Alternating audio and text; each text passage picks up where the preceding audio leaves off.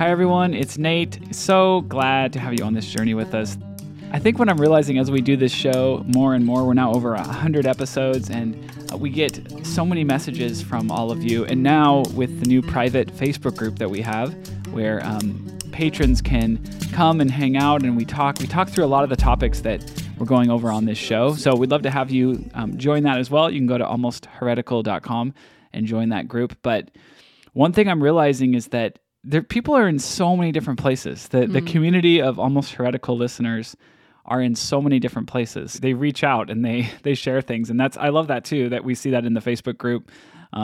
People asking questions. We threw out a question on the last episode 2 of the Woman series. We asked it on the show, and we asked it on social and the Facebook group. Can you think of women from the Bible, stories in the Bible where a woman isn't there just to serve the purpose of the man in the story, right? Like, what stories where is it centered on the woman that's in the story? And so we thought of a few, and you can go listen to that on episode 2. But there was one, people kind of were like, "Hey, you forgot one." That's true. A lot of people reached out to say, "What about Deborah?" And that is a great point, a great character. She's a leader in Israel, and really is the main character of her own story. I believe her husband is mentioned, but she's much more prominent as a character, as a judge. And so, that was a great character to bring up.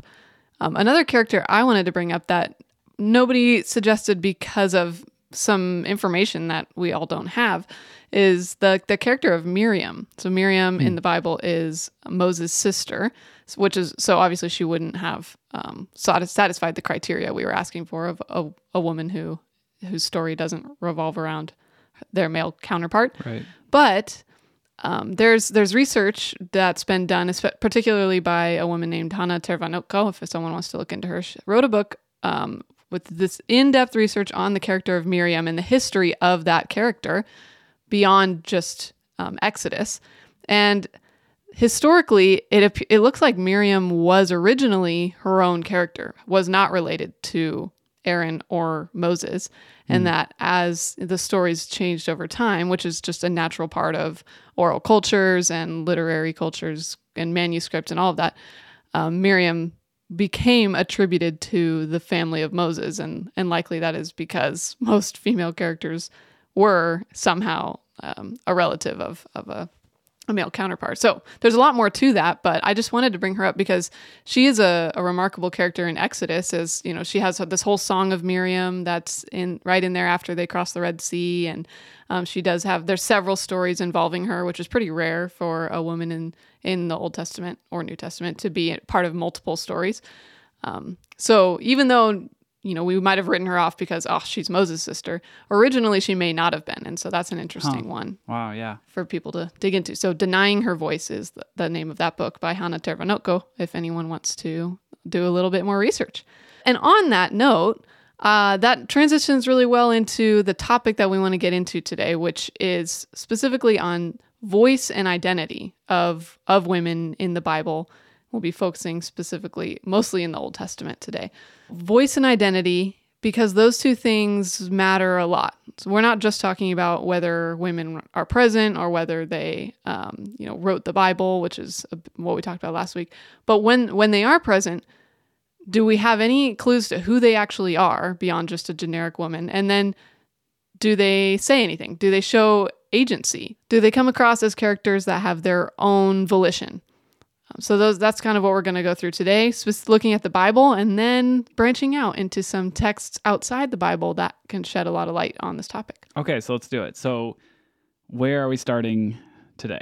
Well, let's start back with the statistic that we referred to a couple times in the last episode, which is that of all of the named characters in the Bible, only 15% are women. So of everyone in the Bible who has a name, only 15% are women. And that already starts us off at just a pretty low number. And we talked in the last episode about the impact of that difference, especially as it's read to children, just to see, 85% men and 15% women. But another statistic that's going to be really significant in this episode is that of the entire Bible, of all the words that are throughout the Bible, only 1% of those words are voices of women being represented.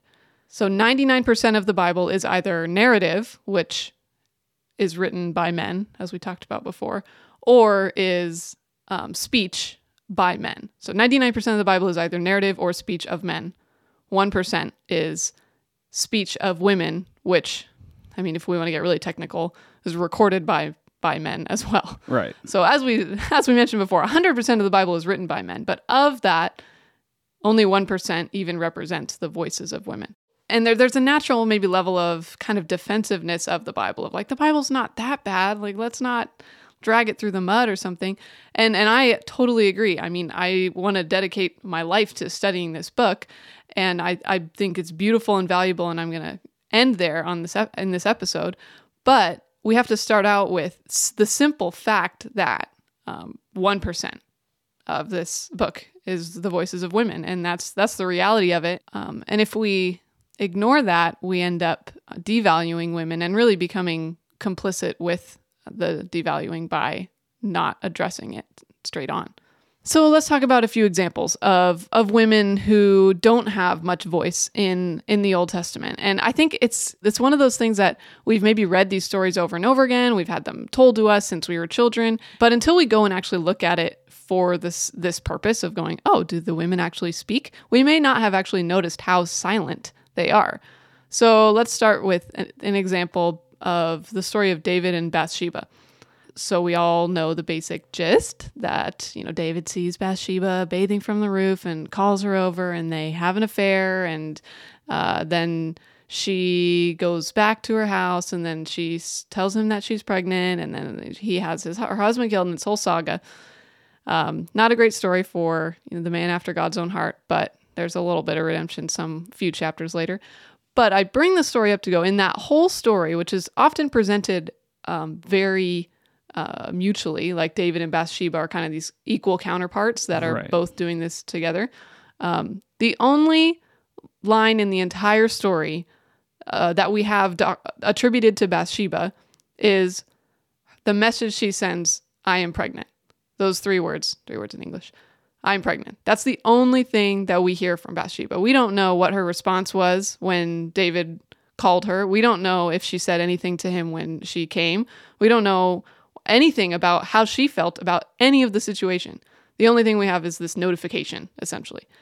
So it's incredibly silent for a character who's been, in a lot of ways, slandered through all of history for being this temptation that took down King David.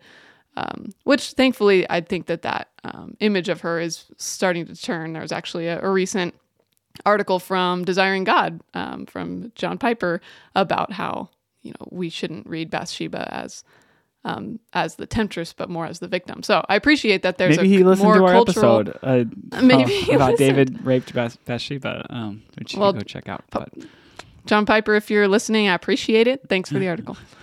Keep listening. Okay, so another example and a story that we're going to look at both inside and outside the Bible today is the story of Abraham and Sarah, or Abram and Sarai, as found in Genesis 12.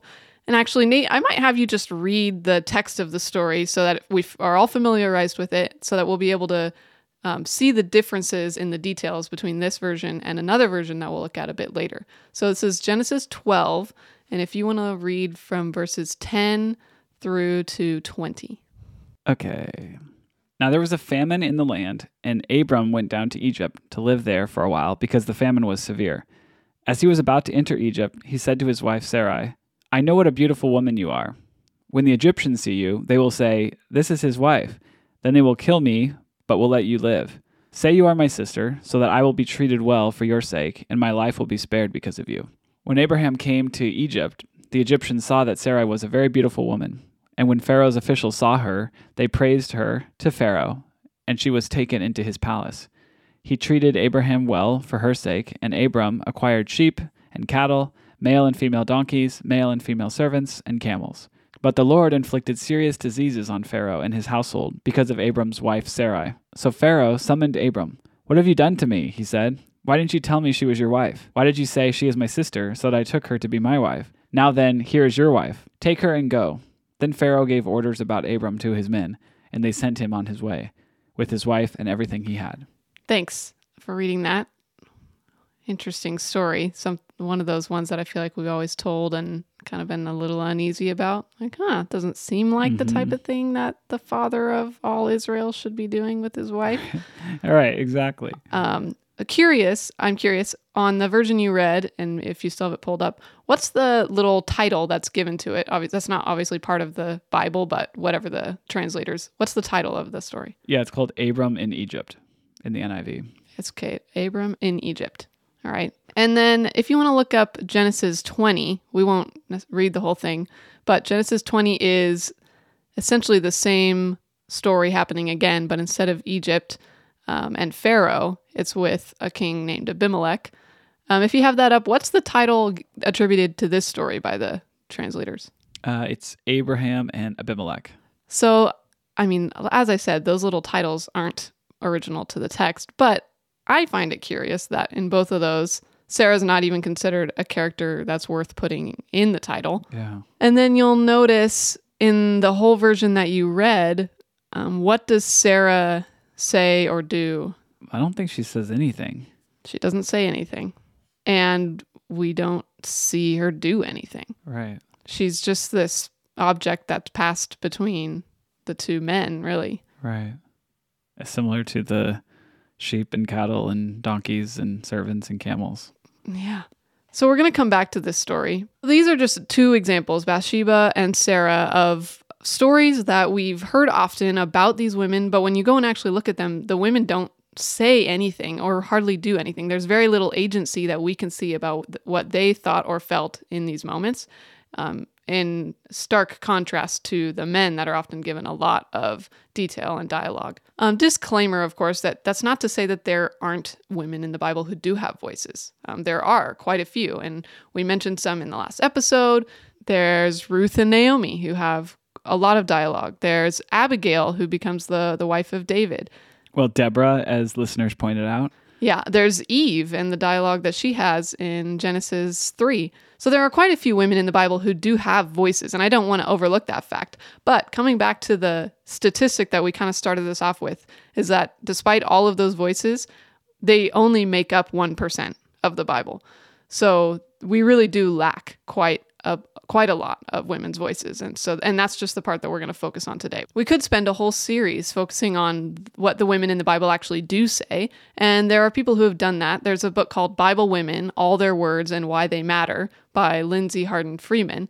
And she's an Episcopal priest who examines different women who speak throughout the Bible, and specifically, as the title says, all their words.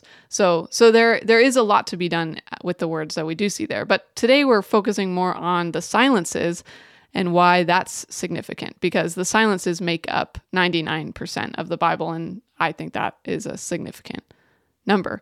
Yeah, I mean, I guess we've painted a pretty dreary picture of the Bible, and I think it deserves that for what it is. We talked about 99%, probably more, being the voices of men, the stories of men. But even that 1% is written by men. And so these voices of women and these stories of women are filtered through a man. And so is this just what we have? Well, yes and no. Yes, it is kind of just what we have when it comes to the Bible. I'm a fixer. I'm an Enneagram 1 for anyone who cares. And I'm all about, like, how can I reform this? How can I make this better? And so when it comes to the Bible, as I've slowly realized how male heavy it is, my gut reaction is to, all right, let's balance this out. And very quickly you realize, well, you can't balance out a 2,000-year-old document because it's history. Like, it's done. We can't go back and interview the women who didn't get represented, and I can't go and get a woman to write a book of the Bible that didn't exist. So in a lot of ways, we do have to grieve what isn't there. And I mean, I remember the very first time that I saw that statistic about the 1%. I was just doing some research for my thesis and was suddenly like, oh, I wonder how much women do speak in the Bible. And when I pulled up the article that gave that 1% statistic, I remember just feeling like I had gotten punched in the gut. And Like it took my breath away. And I mean, I started to cry because I just realized how irreversible this was in a lot of ways. And like that I couldn't redeem the Bible from the fact that it has so few women represented.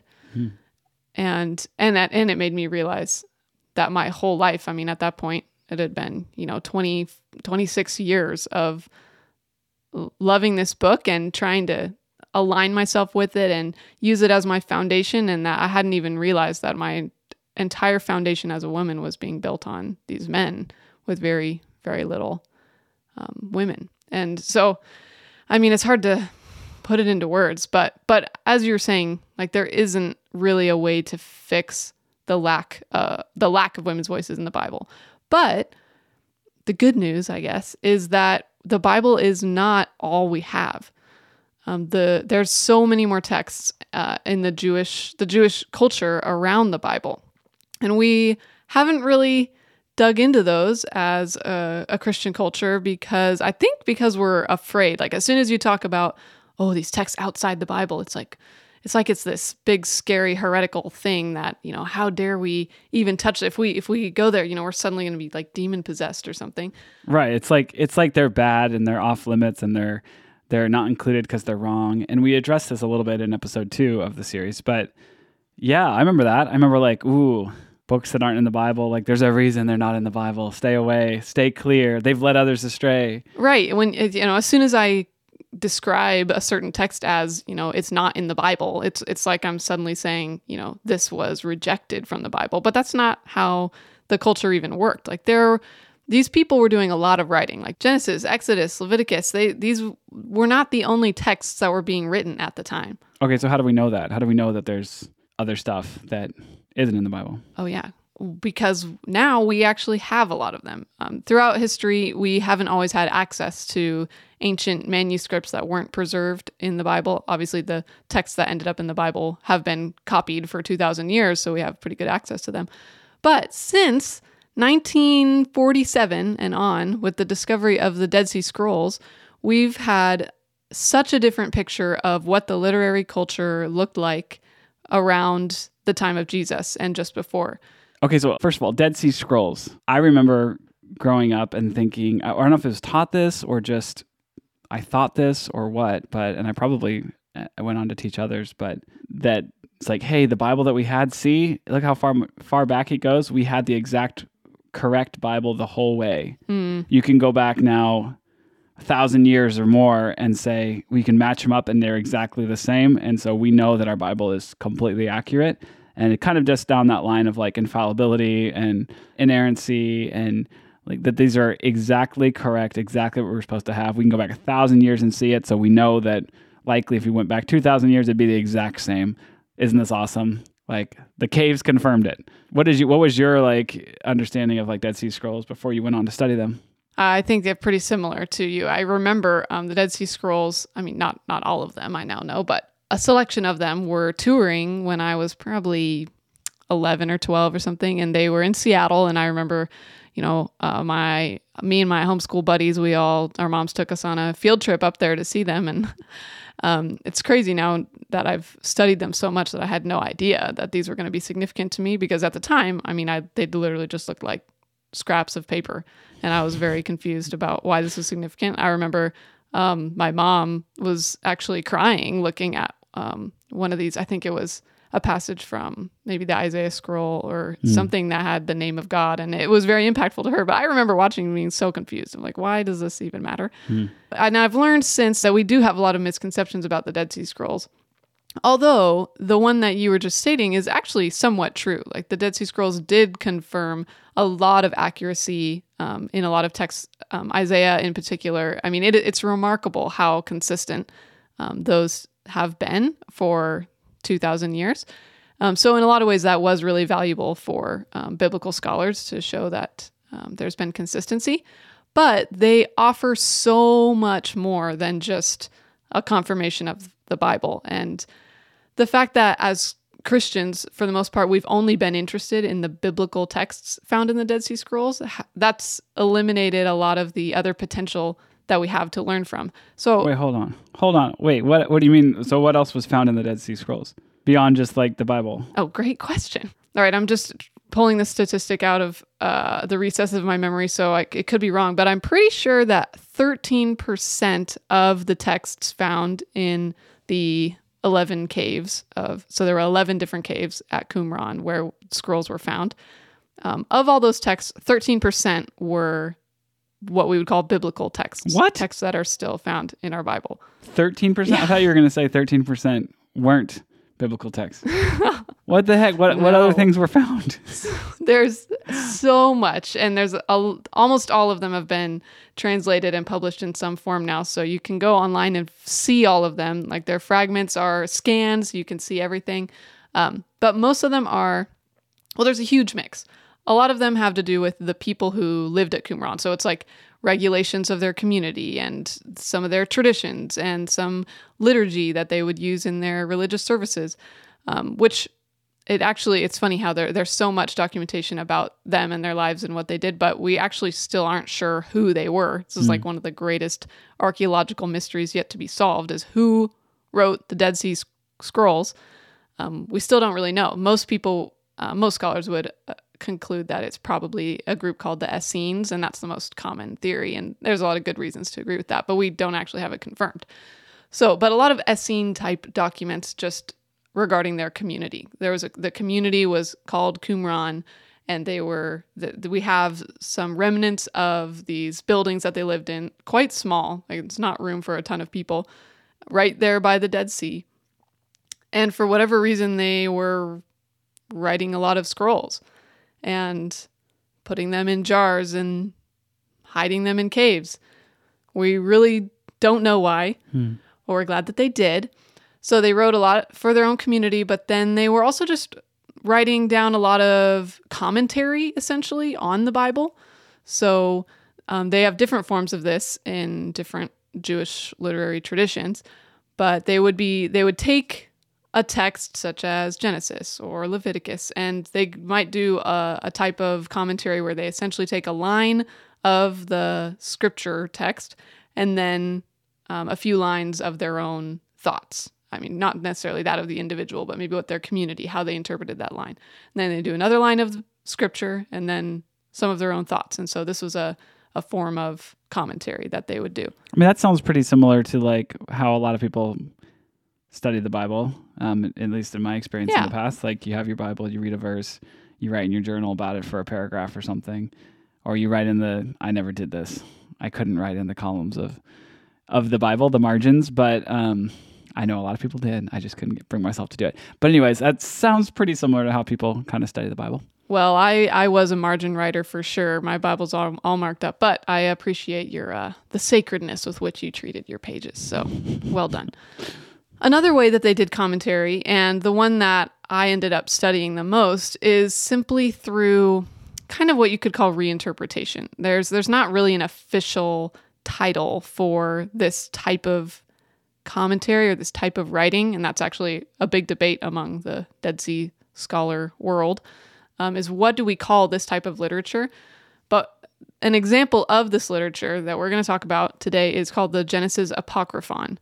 And what it is essentially a retelling of Genesis that is not at all trying to replicate the document. Like it's very clearly a retelling with different details and different lines and different, I mean, it's like fan fiction or something? Yeah, it's totally like fan fiction. Except a retelling of the story instead of like another, and then they did this other thing. Like it's just retelling the story, but it is sort of, that sounds like sort of fan fiction type of thing. I'm just trying to think of something that's comparable to what we have today, because I don't think people are studying the Bible that way. So, as you were talking, I was thinking about what would be kind of a modern parallel for this type of reinterpretation I'm talking about. And I'm thinking about maybe Shakespeare would be a good example of this. Is, he wrote these stories, his plays hundreds of years ago at this point. But we still tell these stories over and over again. I mean, how many versions of Romeo and Juliet are out there? I mean, there's movies that we watch that are versions of Romeo and Juliet that are hardly even recognizable to the original form.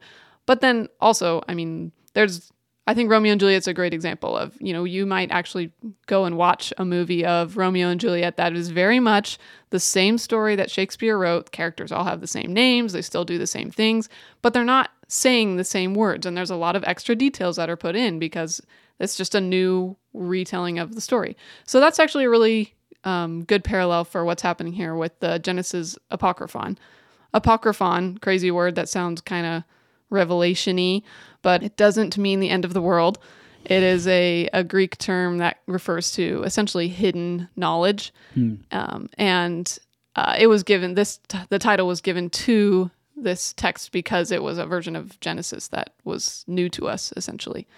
But let's dig into this document because, to get back on why we're doing this at all, this is part of the wider Jewish literary culture around the Bible that gives us a lot of insight into how the readers of the Bible, texts that we're still reading today, the additional context they may have had when reading it that we don't have today because we aren't reading these additional texts. Right. Genesis Apocryphon is a special one that I studied because it actually is so different in the way it treats women specifically.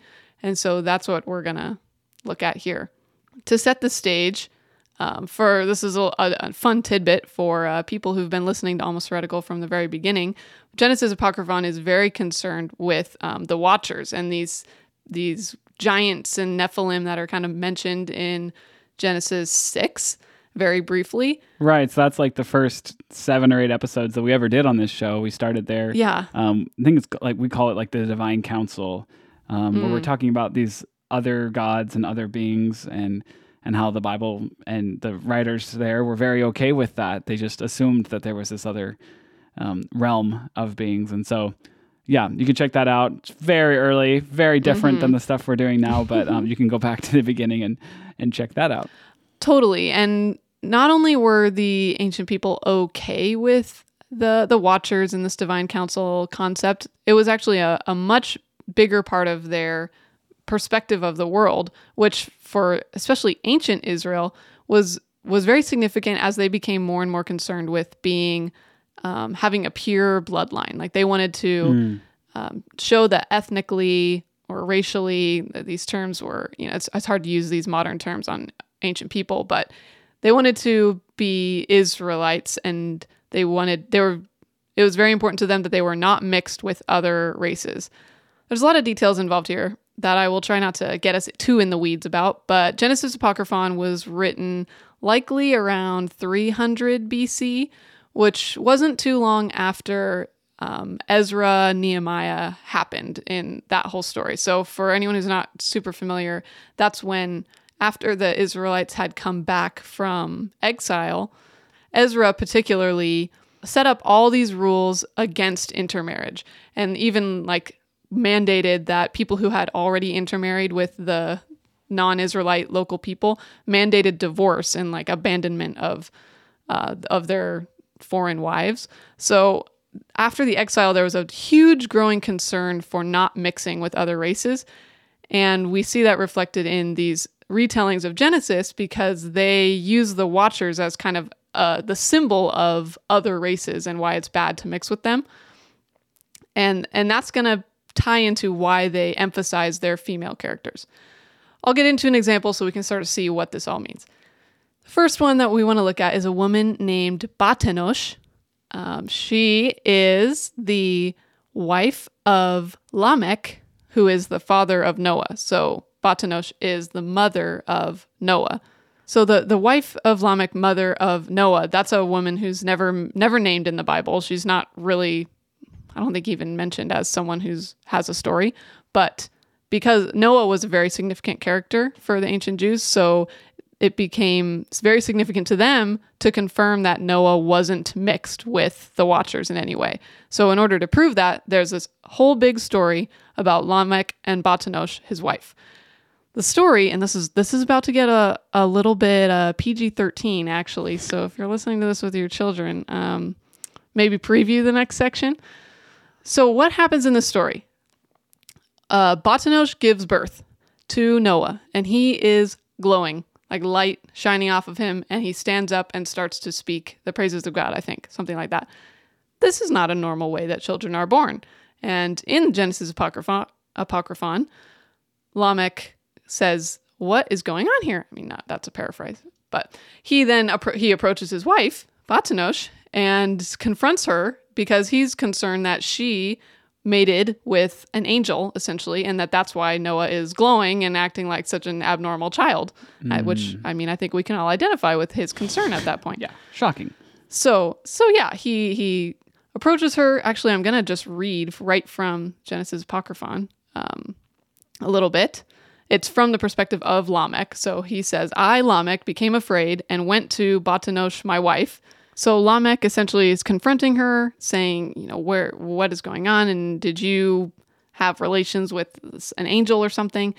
And then she implores him, and she weeps and says to him to remember my pleasure in the heat of the moment and my panting breath, which is a pretty visual, sensual way of saying this. And what she's talking about, and then she actually goes and refers to it again for him later, and she's reminding him of my pleasure. Like, that's literally the phrase that's used. She is basically telling him, remember my orgasm, and like, so therefore this must be your child. Which, to anyone listening, you might be thinking, wait, that doesn't really make any sense. Like, just because she was, had so much pleasure and had this great orgasm, that doesn't have anything to do with whether or not this is her child. Right. So what this is actually telling us, it's kind of placing us at right where the authors were scientifically. Way, way back, like probably when our Genesis, Exodus, such and such, when those were written, the idea of conception was different than it was later, which is different than it is now. As scientific progress occurs, we have different ideas of how this all works. Sure. So one of the oldest forms was this belief that essentially a man's sperm was the baby, and that the woman's body was just a vessel for it to grow. So you can understand how in that line of thinking, the woman was not really as important in the identity of the child, which is pretty consistent with this kind of patriarchal perspective. Yeah. But when you get more to the more Greek era, so kind of a few hundred years before and after Christ, the idea of conception was, they essentially believed that both the man and the woman contributed sperm, something like that. And so they thought that how that happened, they believed that just in the same way that a male ejaculation contributes their sperm, they thought, well, when does the woman contribute her sperm, air quotes, they believed that happened at the woman's orgasm in a fairly parallel way to a man. So what's happening here is they believe both man and woman need to have an orgasm in order for both to contribute their part to conceiving a baby. So she's using that as proof that, like, because I had an orgasm, this is your baby. Don't you remember? Exactly. That's exactly what's happening. Confusing to us in the 21st century, but makes sense then. Also, I mean, I think a lot of women wouldn't mind going back to that way of thinking if that was everybody needs to orgasm if we want this to happen. Right. So that's in brief, the story of Batanosh. And I tell that not only because it's kind of interesting scientifically, but just to show how different that is in the way that it's written. Like it's giving actual voice to Batanosh, like in quotes, she says, it doesn't just say, and Batanosh didn't like this. It actually gives her, she's saying, no, don't you remember that this is what happened? And she's a very vocal, provocative character who's pushing back on her husband and essentially advocating for herself in the situation. Right. So that's how Genesis Apocryphon starts off, at least the part of it that we have. Then we move into the wife of Noah. So we're getting everybody's identities and names kind of moving down the line, which is a lot different than the Bible that we're used to, where it's primarily men throughout the genealogies. So so the genealogies, I remember one time doing a song, I think, like in church performing. I think it was an Andrew Peterson song. Yeah, he has this song where he goes through all the genealogies. So me and my friend like played it. We were worship pastors, So we played it or whatever and went through all. But like, I don't even remember thinking at the time, like as I'm going through this song, that there's like 2 women mentioned in the whole thing. Okay, this is a great, I'm not sure which genealogy this Andrew Peterson song was, but... I thought it was Matthew, but maybe not. Okay, that's what I was going to say. While we're on the topic, why don't we pull up Matthew 1? You're not going to make me read all the names, right? Do you remember being like nervous when it was going to be your turn to like read something and you're like, you're going around like, let's all read a paragraph, right? And then you're like you're like counting ahead. You're like, okay, I'm like 4 away. So let me see, what's my paragraph going to be? But then, the Joker, like 2 ahead of you, read 2 paragraphs trying to like show off. Yeah, threw it all off. Absolutely. Yeah. And then you're like, oh no, now I'm getting the names one. And you're like, there's like 3 of these I don't know how to say. Anyways, I think a lot of us can relate. And I was always the nerd who, even before I took Hebrew, like I just liked that kind of stuff, and so I was all about pronouncing the names right. But I discovered that you really didn't gain any friends by suddenly being a great pronunciator. Were you the person that read 2 paragraphs instead of the one you were supposed to? That threw me off, and then I had to read a whole different paragraph? I'm sure it wasn't me, but I would have been the person who would really like to say Manasseh instead of Manasseh, because I knew that nobody in the ancient Hebrew world was saying Manasseh, but I didn't. I held back. But I think you were the 2 paragraph reader. But okay, just keep going. I might have been. Oh gosh. So anyway, Matthew 1, the genealogy of Jesus the Messiah, the son of David, son of Abraham, and then it has these 3 sections: Abraham to David, David to Josiah, and then from Babylon, the exile to Babylon, down to Jesus. And yeah, okay, gosh, this is a lot of, anyway, Abraham, father of Isaac, father of Jacob. I'm kind of summarizing, but Jacob, son of Judah, Judah, father of Perez and Zerah, whose mother was Tamar. Okay, we got a woman in there. Perez, father of Hezron, father of Ram, father of Abinadab, father of Nahshon, father of Salmon, father of Boaz, whose mother was Rahab. Cool. Boaz, father of Obed, whose mother was Ruth. Okay, we got 3. Obed, father of Jesse, father of David, father of Solomon, whose mother had been Uriah's wife. Bathsheba did not get a name, but she's mentioned as Uriah's wife. So Uriah gets to be in the genealogy, but not Bathsheba. Solomon, father of Rehoboam, father of Abijah, father of Asa, father of Jehoshaphat, father of Jehoram, father of Uzziah, father of Jotham, father of Ahaz, father of Hezekiah, father of Manasseh, father of Ammon, father of Josiah, father of Jeconiah, and they all went to exile in Babylon. And when they came in exile in Babylon, Jeconiah was father of Shealtiel, father of Zerubbabel, if you're looking for a name for a child, I'd say Zerubbabel should be on the top of the list. Father of Abihud, father of Eliakim, father of Azor, father of Zadok, father of Achim, father of Elihud, father of Eleazar, father of Mathan, father of Jacob, father of Joseph, husband of Mary. The podcast players are clicking off across the world. I'm just kidding. Let's read it again. If that was boring to you, then you're in good company.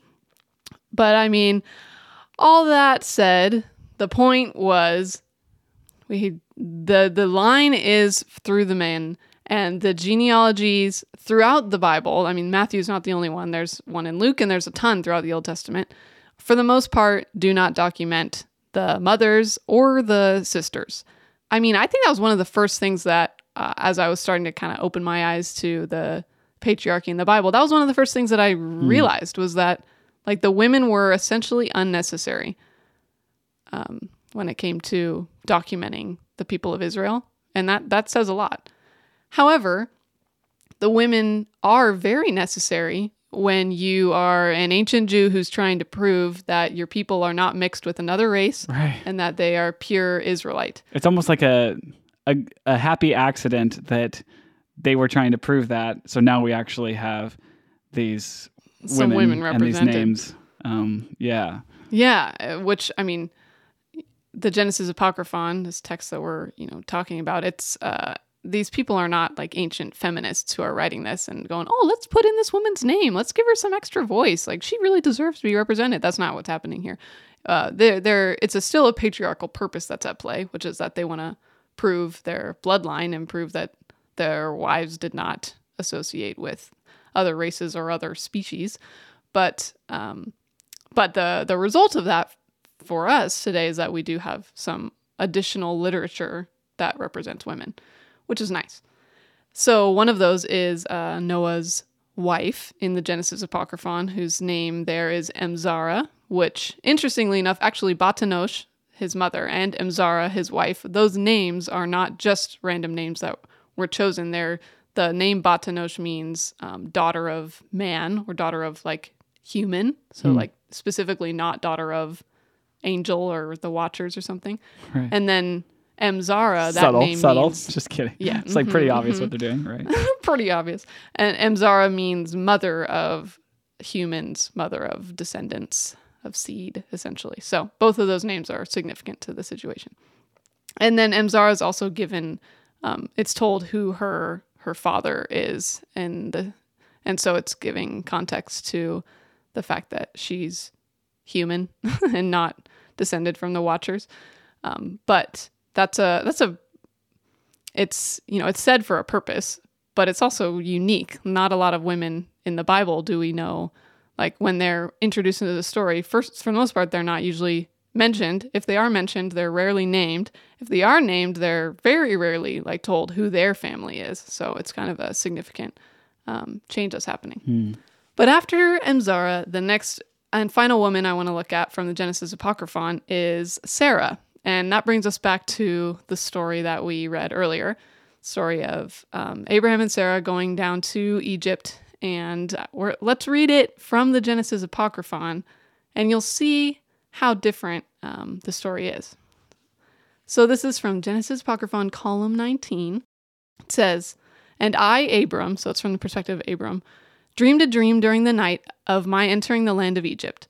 I saw in my dream one cedar tree and one palm tree, a very beautiful one. And human figures came and tried to chop down and uproot the cedar in order to leave the palm by itself. But the palm restrained them when she said, 'Do not chop down the cedar, for both of us are from one root.' And the cedar was left alone, thanks to the protection of the palm, and was not chopped down. I woke up from my dream in the night and said to Sarai, my wife, 'I have just dreamed a dream, and I am afraid on account of this dream.' And she said to me, 'Tell me your dream that I might know it.' And so I began to relate this dream to her. And I revealed to her the meaning of the dream. And I said, 'They will seek to kill me, but you they will spare. So this is the favor which you must do for me in every place where we are.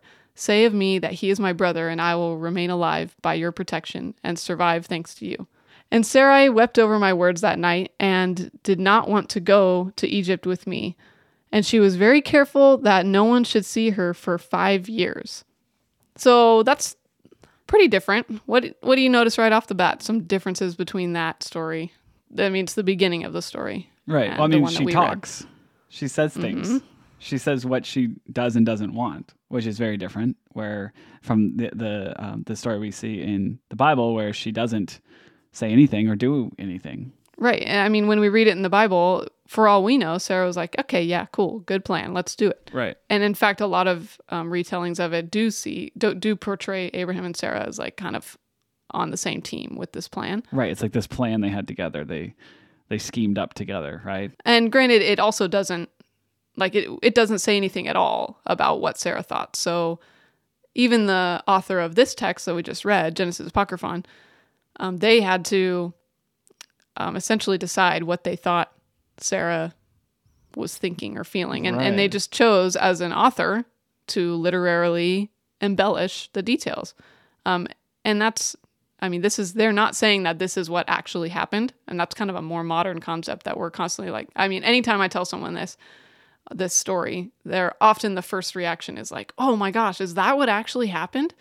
But it's the wrong question to be asking of an ancient text.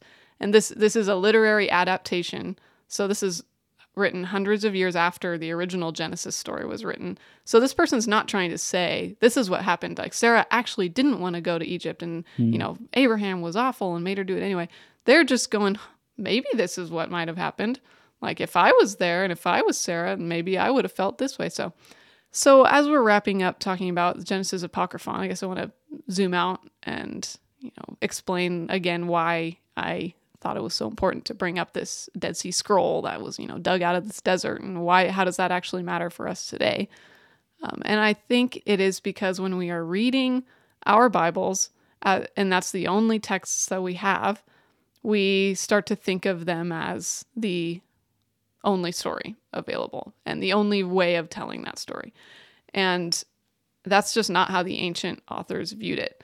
So like this story that we just read in Genesis Apocryphon, which has, Batanosh and Imzara and Sarai, and they're all talking and saying things and they're all named. And like that probably would have been read by a lot of the Jews who were also reading the Genesis that we're familiar with. And not to say that they would have viewed it on the same level of authority. Like Genesis was definitely a foundational authoritative text for the ancient Jews.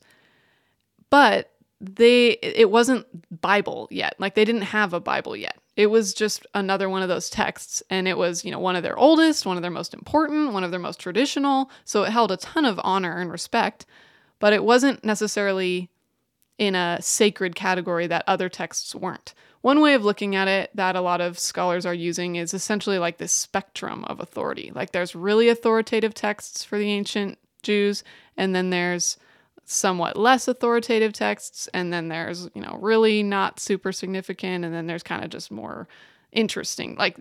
So Genesis would have been a very authoritative text, but something like the Book of Ruth probably would have been not as significant, but still like a good one to have on hand. And honestly, Genesis Apocryphon, along with other texts like First Enoch or the Book of Jubilees, things that we haven't usually heard of in our Protestant world, those would have been fairly significant texts.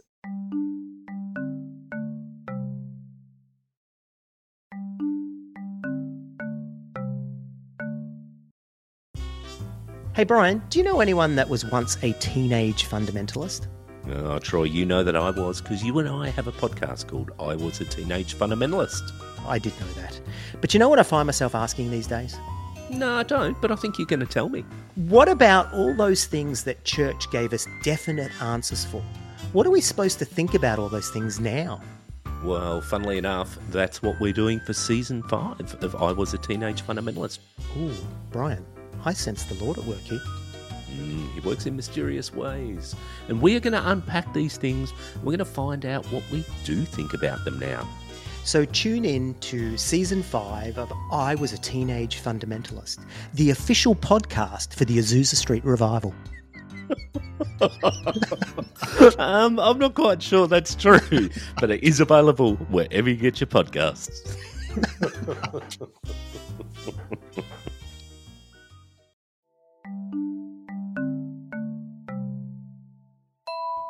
Yeah, I mean, we start by talking about how 99% of the stories in the Bible are about men, and how even the 1% that do talk about women are written by men. And then we read these Dead Sea Scrolls that kind of have these retellings of stories where we do hear women named, and we do hear some of their desires of like, no, Sarah doesn't want to go. And we know that they were still a patriarchal people, and they likely still were concerned with what the man was doing and the bloodline of the man and the genealogy of the man. And yeah, where does this leave us?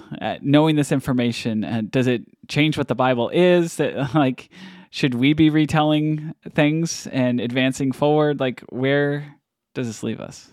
That's a good question, and one that I've pondered a lot as I've studied this text specifically. Within much of Christianity today, the Bible, I'd say, is treated as the sole authoritative voice, and it's weaponized against women. I mean, I remember I've had 1 Timothy quoted to me by a male friend as he justified like not standing up for me to a sexist professor, and it was just as if the Bible is clear that it doesn't really matter what women have to say. Wow. I've been told by Bible study leaders that contemplating a woman's experience in a passage, like trying to see something from a woman's perspective, can be an interesting mental exercise, but isn't really relevant to the meaning of the passage. Otherwise, it would have been in the text. Like if the women aren't there, it's because God didn't need them there for this passage to be significant. What? Wow. And I'm one of the many girls who grew up with role models in the Bible who were essentially passive, silent wives for the most part. And I didn't even notice. Like, it didn't occur to me, and it wasn't pointed out to me that Sarai has no voice or emotion in the story of what is essentially her own trafficking. And I didn't ask where Noah's mother or wife or daughters were. Like in my subconscious, these women were somewhere between quiet or irrelevant. They didn't have much to say, or they didn't have anything important to say. Wow. So I think that the reason why a text like Genesis Apocryphon or any of these other texts outside the Bible can be significant is because it shows us what we haven't been shown, and it kind of opens our eyes to something that maybe we didn't even realize we weren't seeing. And what I mean by that is you or anyone who has listened to this episode now, when you read the story of Abraham and Sarah, you're never going to read it again the same way. You're always going to think about, oh yeah, and then there was that other version where Sarah actually talks and she says, I don't want to go. Mm-hmm. So you start looking at these passages and these stories that we're reading, and even if it's not, not this one, or maybe it's not, maybe another story doesn't have this, other version or whatever as we read, but you start to think about, I wonder what that character was feeling. I wonder what this woman was thinking. I don't know that we're aware of a retelling of David and Bathsheba outside of modern stories that have been retold. But now when you read that and you read countless other stories that women were definitely involved in, you can start to ask yourself, what experiences are we not hearing and reading? That's so important and so valuable. And I think why I particularly wanted to study the ancient retellings of these texts. I mean, because we can retell stories today too. Like any of us could write a retelling, and many do. And I think those are so beautiful and so valuable. Actually, in the courses that I've been teaching, one of the kind of assignments options for the students is to take a woman's story and rewrite it in a way that tells their story better. Yeah. So that's incredibly valuable. But I think, and even in those courses, like sometimes women are hesitant to do that because it feels like, we're taking this into our own hands, and like how we shouldn't be messing with the Bible, and like who are we to think that we could, isn't this just speculation essentially? Right. But when you take a text like Genesis Apocryphon and realize this has been the process of understanding the Bible for its entire history. Like even 2,000 years ago and more, the ancient Jews were doing the same thing. Like the only way they had to understand the Bible better was to retell it and to add details and to start thinking about what would this person have said. And that, in this case, included an expanded view of women.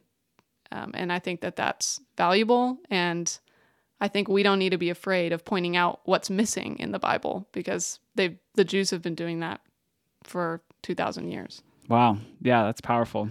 I think that this is where biblical studies is actually not just a nerdy thing that people who like the Bible should, enjoy, but I think it's just actually needed in the real world.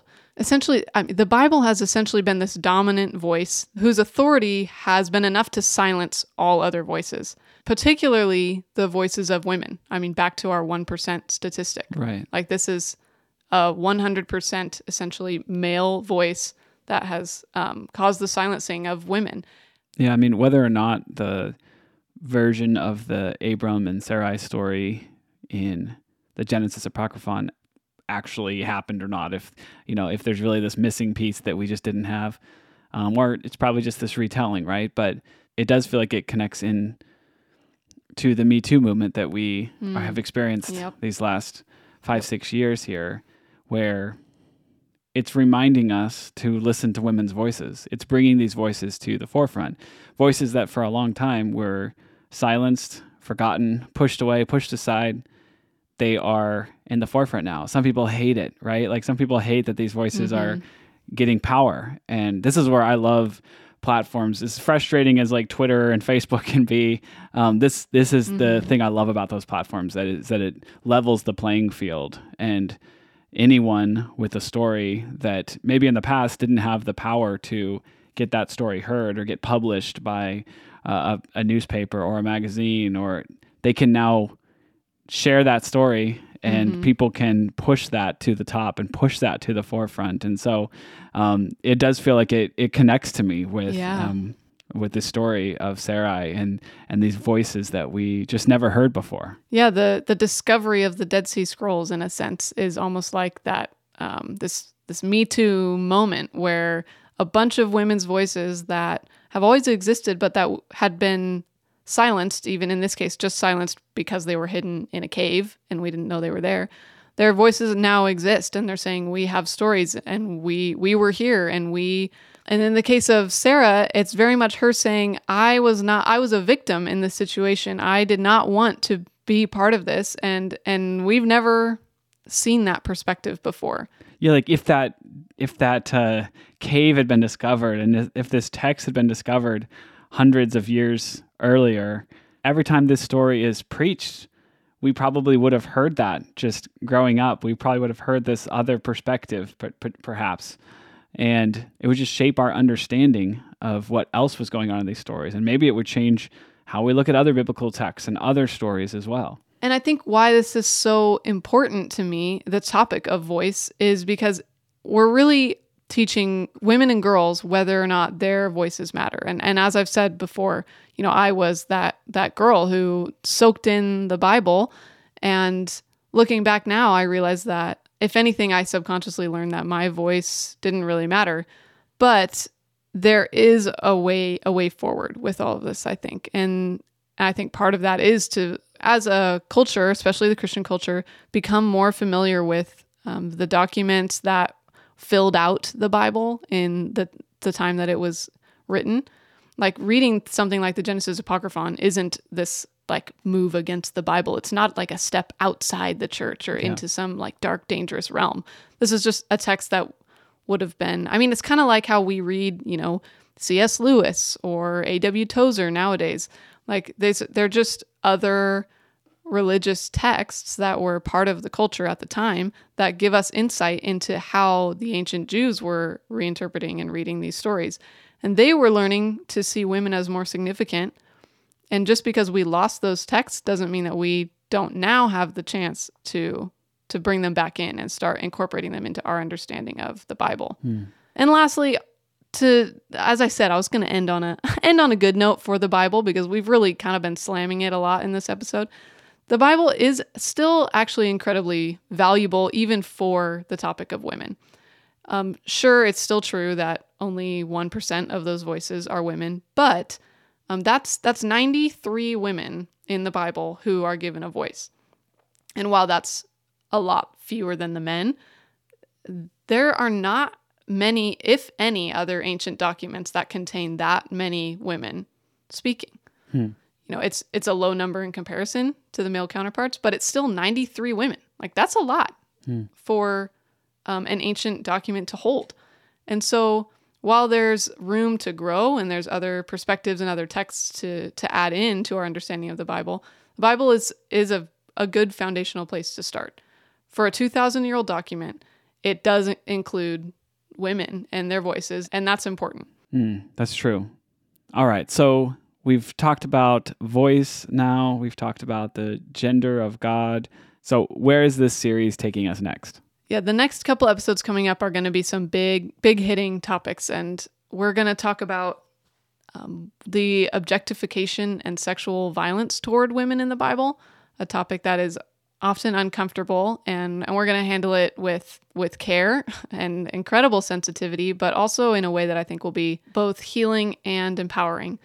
And then later we're going to dive into the New Testament, which I'm incredibly excited about, and look at not only how are women portrayed in the Gospels, how does Jesus interact with women, what does Paul have to say about women, but also looking at some texts surrounding the New Testament as well, and some pictures of women that we've maybe never seen before, such as Mary Magdalene. So I can't wait to get to those. All right. Well, thanks for coming along on this journey with us, having so much fun in this series. If you have thoughts and questions and pushback or whatever it is, we'd love to hear that. You can join the Facebook group that we have. It's a private group just for patrons. You can go to almostheretical.com and click on the community button, and we'd love to see you in there. And if you want to jump into the next Zoom call that we're going to do, it's coming up very soon. You can go to almostheretical.com and just click on Zoom. And those are for patrons. We have so much fun. We do breakout groups. We really get into a lot of the topics from this show in a deeper way. Shelby and I are on those, and we'd love to see you on those as well. All right, we'll catch you next time.